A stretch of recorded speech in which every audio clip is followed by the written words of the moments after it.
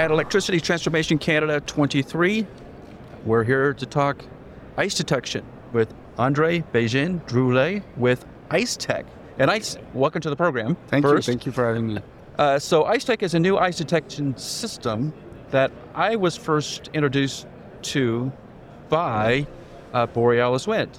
That Daniela said, we got this new ice detector and it's fabulous. It tells us all these great, wonderful things about ice that we never knew before.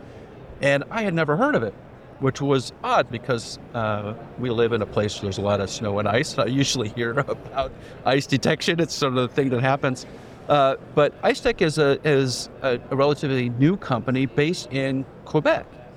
Exactly. So it's we started the company in 2020, so that's 3 years from now. But it's a spin-off from a university project. Right. I'm a mechanical engineering professor in Laval University in Quebec City.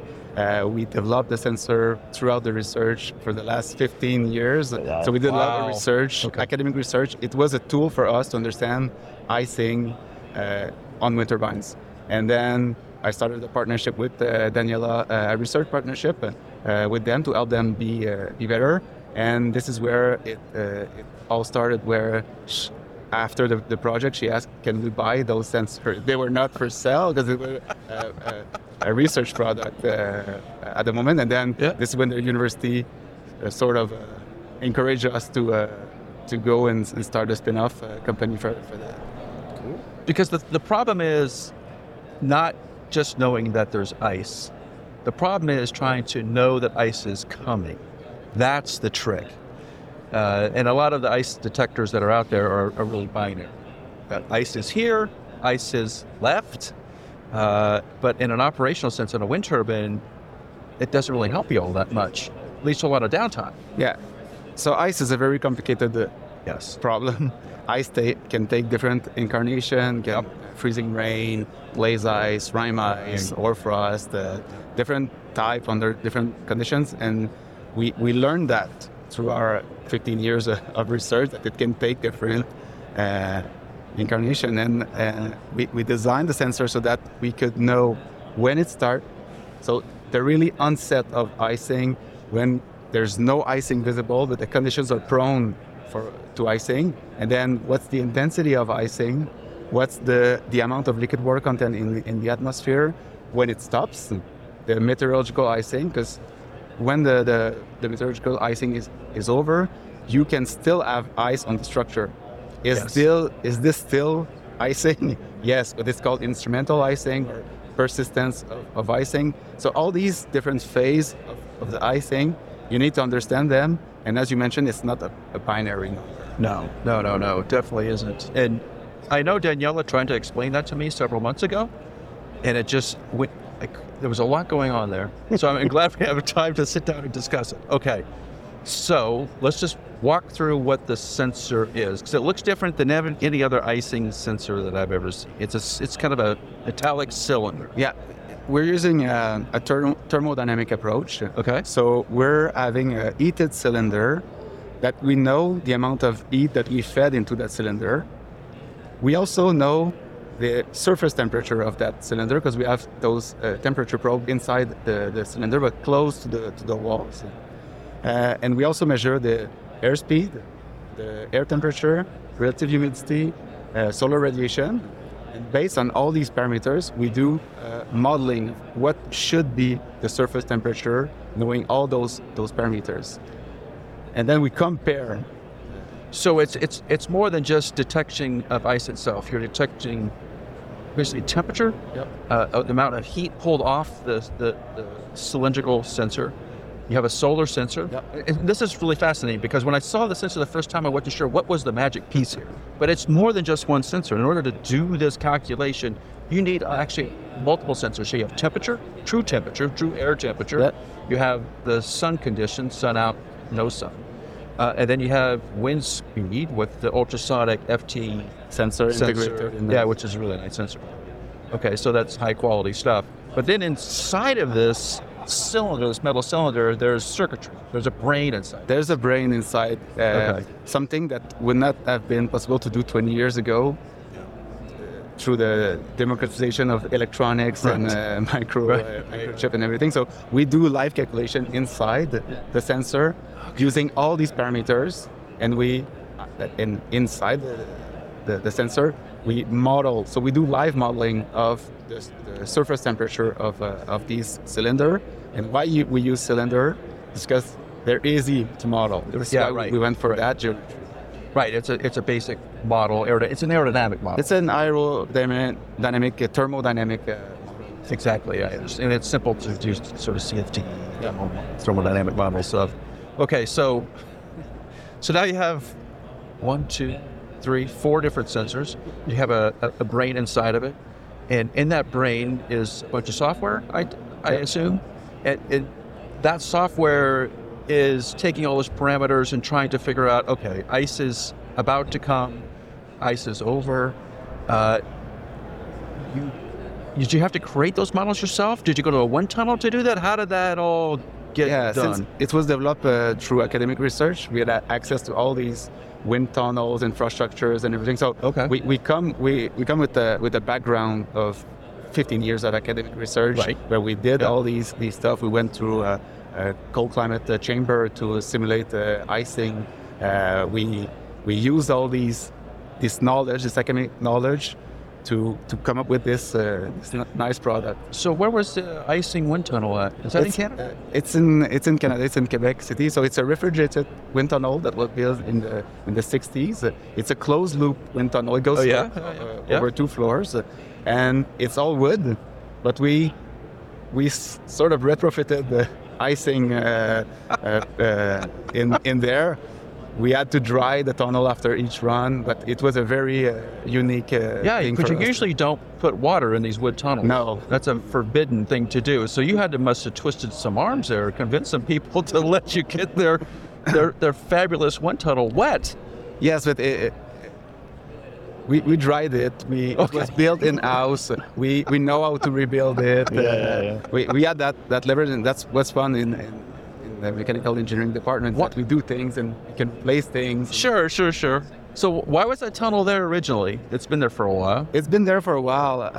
It was not refrigerated at the time. Yeah. So this unit was added in the early or late 1990s. And then they build on that to do different experiments. It's used for teaching as well. So making parkas and hats and all the Canadian gear, gloves. Is that how they check all that equipment? Canada Goose jackets. Right, exactly. It's a good promotional tool for Canada. Okay, so you have all this resources at your fingertips. You've created this basic instrument. You're now taking it to a wind tunnel. You're validating it. You're coming with the curves? Empirical? Are you doing empirical measurements? We did a lot of empirical curve in the wind tunnel. All right. But then the real test was when it was on the turbine. Because when you're on turbine, you're behind the rotor. There's some weight. There's some turbulence and density. Messy. And it's messy. The wind flow is messy. And we redid some in situ calibration or empirical curves on site, and we also added cameras there. So we had a side view of the sensor, so we could measure the ice accumulation on the structure and then correlate our model and fine-tune our model and we have a different calibration for each turbine type. Oh, really? Yeah. Okay. It depends on where it is located on the nacelle. Okay, so I wanted to get into that because it relies so much on the airflow and the parameters around the airflow. How sensitive is that? And if you have to, so you're taking a base model out to, let's say, a GE 3X, the magic turbine is in Canada at the moment. So you're installing it on the turbine, on the nacelle. You have it's already sort of calibrated itself. It's close, right? It's close. And then you just go through an adjustment phase to understand, are you understanding the local environment, or is it more specific to the aerodynamics around that nacelle and turbine itself? It's specific to the flow that will go around these heated cylinder, because this is the piece that we're investigating, those 2 probes, and we have 2 for redundancy.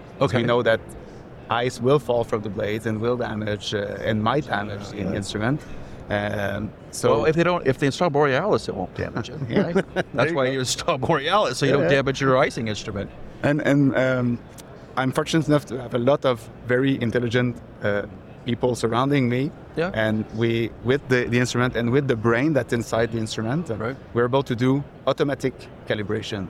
So we set it up there, and it knows, it has its own algorithm that will, day after day, fine-tune the model, and we know when there's no icing. So this is when we tune the... So it gets better with time. It smarter gets with better time. with Kind of like time. Joel. Better with time. So the outputs from the system, right? Just to dumb this down for someone that's like me, that's going to be on the site. What is it going to tell me, and what actions do I take from it? So the first thing it's going to tell you, it's the onset of icing. Yeah. So at that time, the conditions are prone for icing. Yeah. You should take some And actions. it's like cloud-based. I'm going to get an email, or I'm going to be able to check in. We're very flexible. Okay. So at the moment, we on some system we're integrated into the SCADA. We have also modem cellular communication that feeds data through the cloud, and then it can text, it can email. Depends on the customer. Everybody has something different.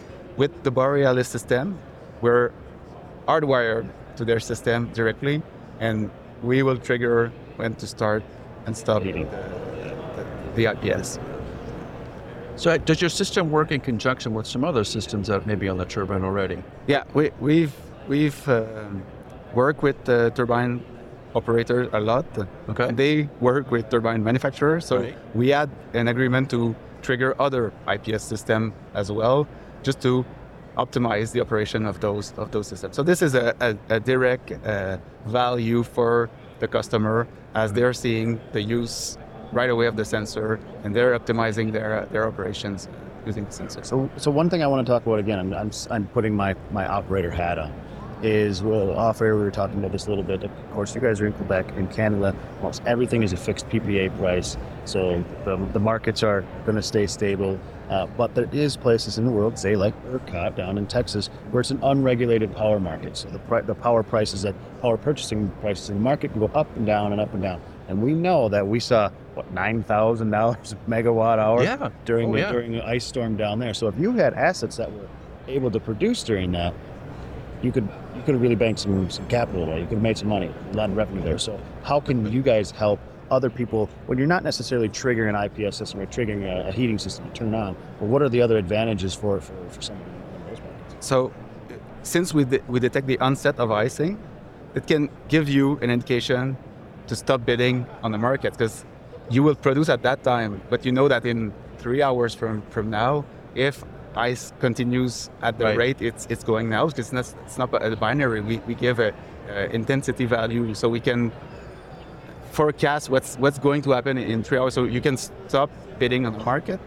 So you can stop, because you will stop producing. So you will not be able to come up with those bids. Which is a requirement at ERCOT, right? So the regulation is happening at ERCOT right now is saying you have to give us some warning. We can't just have you flipping off in 15 minutes. You got to give us some advanced warning whether you're going to be on or off. Yeah, because it causes, the problem it causes down there is cascading brownouts, right?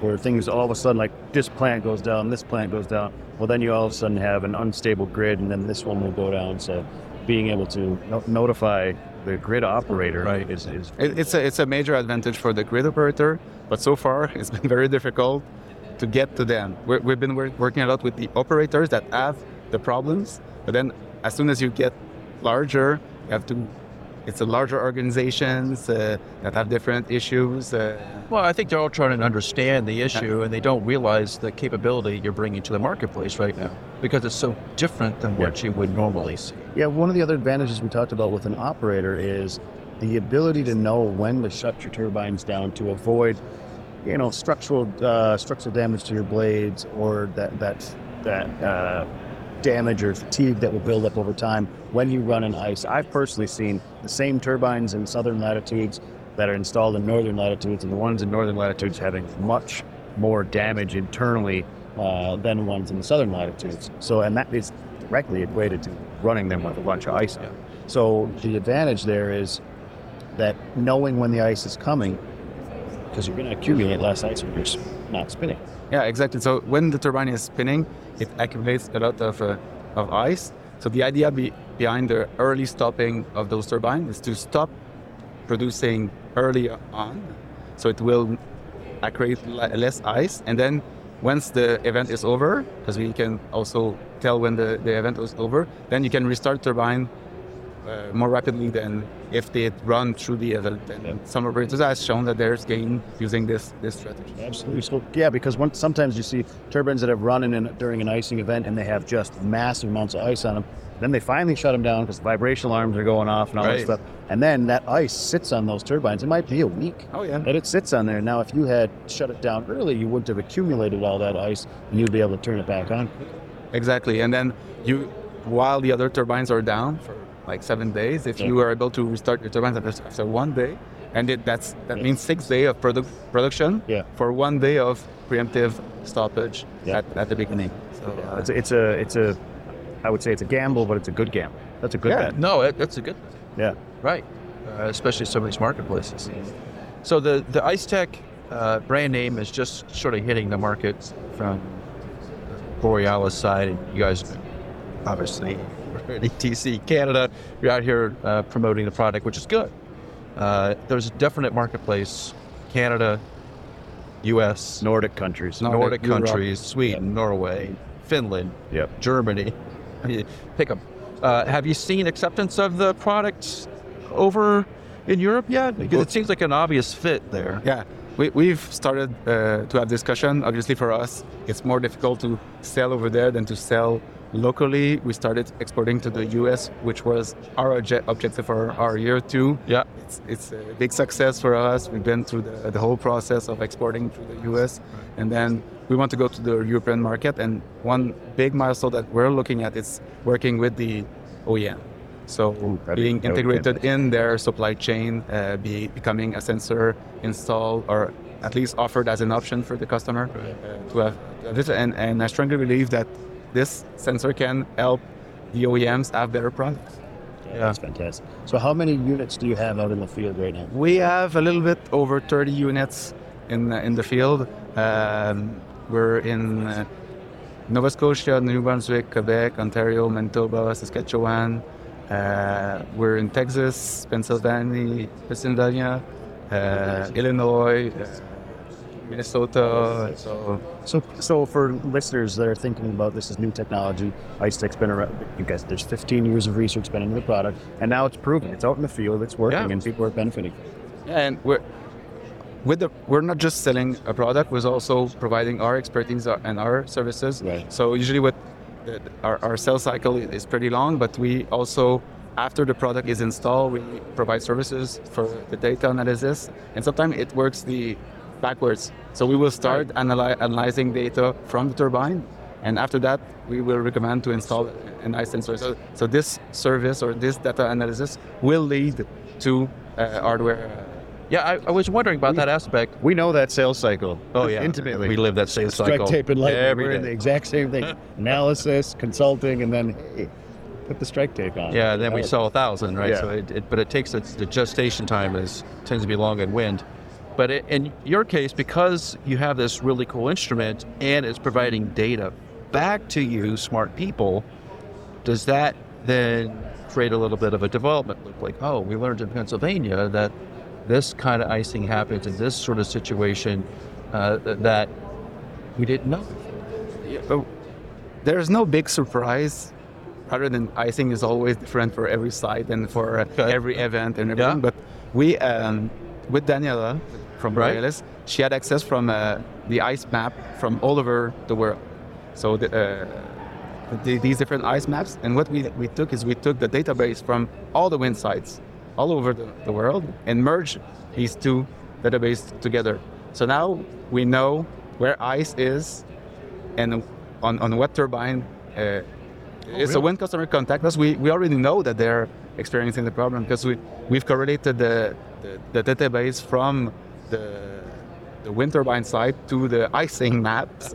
And so, and this is a side note I'm thinking, but if I was looking at being a wind developer, and I was sighting in the northern latitudes, you guys might be someone I'd call, regardless of the instrumentation, just for as a process of going through my sighting reviews and things like that. What are the damages we may be looking at, or what are the hazards we may be looking at with icing, based on your knowledge? And the losses, anticipated losses as turbines are getting bigger.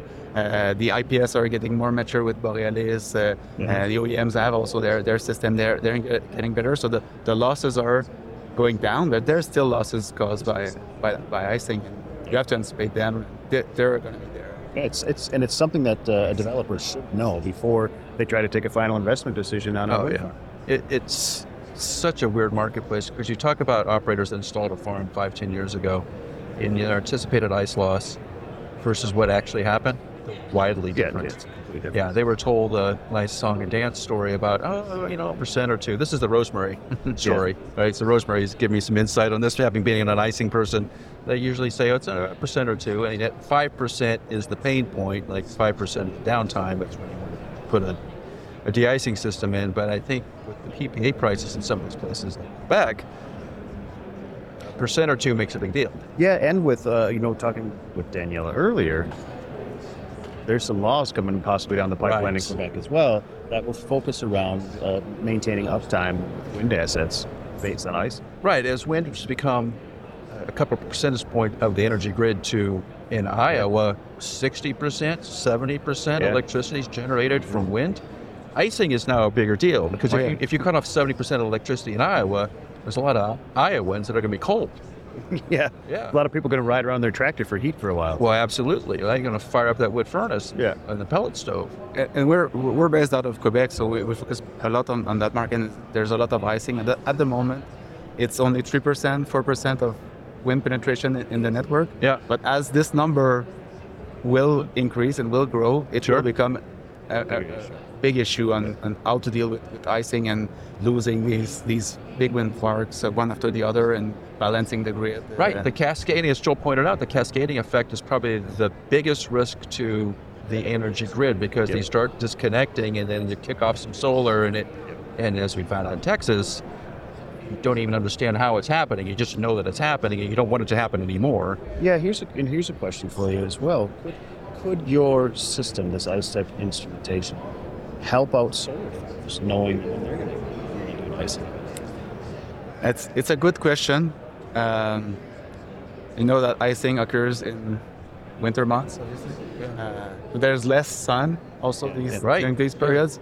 I don't know. It's a complicated question, but obviously this provides data. It's what you do with the data. Right. Yeah, I'm thinking more along the unregulated market, the same idea of when you're going to be able to bid and when not to. Oh, that's because it's a trading market. Yeah. You need to know when to bid. Fixed PPA, Yeah. Wow. Okay. So, Andre, how do people find Icetek? Where do they go to learn about the technology? How do they get a hold of you? How do they learn about all this cool things you've built? So we have a webpage, icetek.ca. Okay, it's ICETEK. ICETEK. .ca. .ca. Okay. We also have a LinkedIn page where we try to update some material. We just posted a time lapse of an icing event just to show people or educate people on the icing type that's occurring, and try to be present on the social media as well. Give us a call and drop us a line. Yeah. Okay. So check out Icetek's webpage. Andre, thanks for being here. Thanks for taking some time to explain the technology. It looks really cool. So congratulations. Thank you. Thanks for having me.